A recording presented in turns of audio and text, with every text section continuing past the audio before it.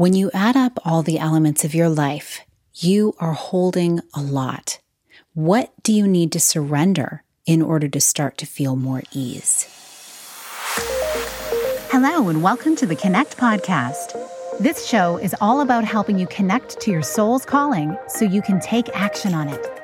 Because the sweetest success is a blend of discovering your purpose with the inner drive to bring it to life. I'm Sheila Botelho, health coach, lifestyle entrepreneur, and mom of two, best known for my online wellness programs, mentoring, and self-love passion.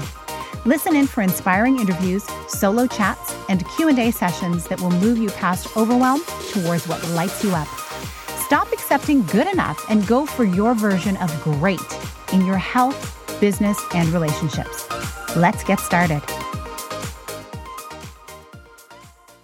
Hi, welcome to this Monday mini-sode where I share a thought designed to help you live into what lights you up this week.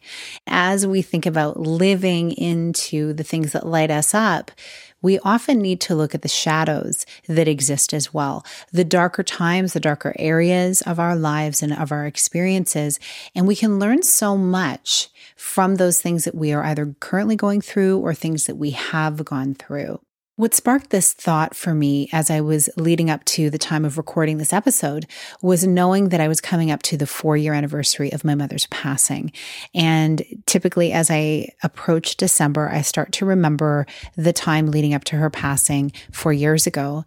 And she suffered a stroke, and it's very interesting because up until that time, she'd been living a very regular routine, had her things she was involved in and going out to do and helping people and meeting up with friends, even going to her exercise facility in her building and using the treadmill and the stationary bike. So that was really beautiful. In fact, she did that the day of her passing. She was in the gym doing her usual regular thing, and people would know to look out for her. And I would talk to her every day. And so, of course, that was the day when it all ended. And yet I'm grateful that she was able to live so fully right up until the end. Of course, going through that whole experience, so many lessons were learned about myself and my capacity to hold such news and such an experience and to be there to hold that for my family, for my boys. And the thing I wasn't prepared for was going through the things that she had kept, some of her writings, her journals, even leafing through her Bible and seeing certain little notes and markings and her bookmarks and things like that. And the thing that stood out to me was that she was very kind and loyal and loving to all the people in her life, and she was harder on herself. In fact, I would see her constantly wanting to grow and do better and be better and listen better. And I could see these notes she would write to herself in her journals and in her writings. It really struck me that she held so much. She held a lot of responsibility for how other people were doing, for how other people were feeling. And I realized, it's so easy for us to do this, to hold on to and to sit with how other people are processing life. And that is a beautiful thing in many ways. It's a nurturing thing. It's a caring and a kind thing.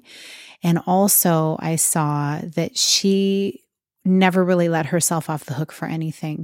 And as I thought about that, I thought about myself and how that can be very true for myself as well. I can hold so much for others.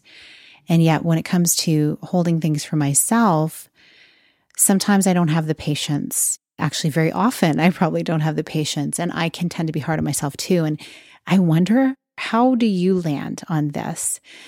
I have a feeling most of us can be harder on ourselves than on anyone else around us. So because I was approaching this anniversary time and remembering and coming into a season of quiet where I do get more introspective, of course, I think of my mom even more this time of year. And you may think of other loved ones this time of year as well, regardless of when they may have passed throughout the calendar year.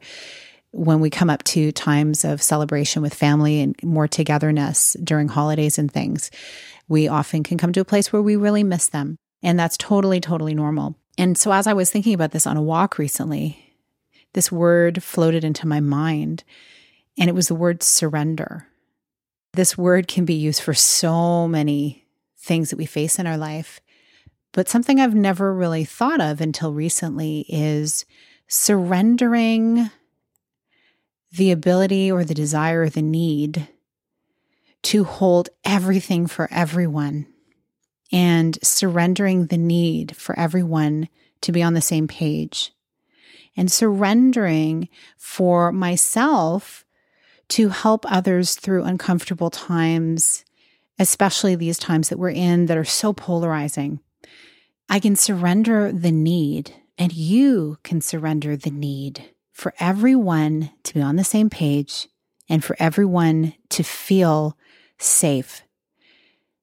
Ultimately, that's everyone's individual responsibility.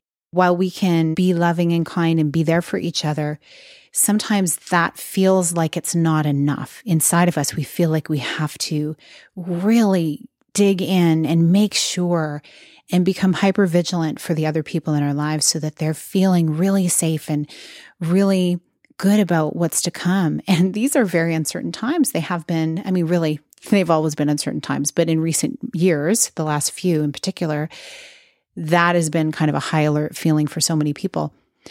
And I thought to myself, what would it feel like if I surrendered that need to make sure everybody feels good all the time? It's really not my responsibility, and it's not yours either. And I thought this time of year is probably where that need comes up a lot, with family gatherings and coming together with people who you may feel triggered by or who you may trigger depending on the relationship. What if we just came together accepting each other right where we are and just letting go of having things look any certain way or surrendering to how people are feeling? Instead, if we show up as fully ourselves, the fullest expression of ourselves, with a loving, kind-hearted openness to other, even if other or the other person is feeling differently than us about certain scenarios or topics, what if we just listened? What if we asked questions? What if we just showed that no matter what, we cared with the people who we love in our lives? What would that look like? Instead of needing to hold on firmly to making each event or get together look a certain way, what if we surrendered? That is what got me thinking about this whole anniversary and this whole season. And I wonder what else that applies to for each of us. What do you need to surrender in your life, in your relationships? What do you need to let go of to give yourself more grace around, so that you can start to feel a release, so that things can start feeling more easeful and even more joyful in your day-to-day experience? Where do you need to release some pressure so that you can breathe? These are some thoughts I'd love for you to think about through the week. I leave it with you. Do with this what you will. It's kind of a rambling session today. It just really got me thinking, and I'm wondering how this lands with you as well. I hope that you create space to surrender what's not working for you, to breathe into your desires, and to be wholeheartedly yourself, unapologetically you, because that is who you were designed to be.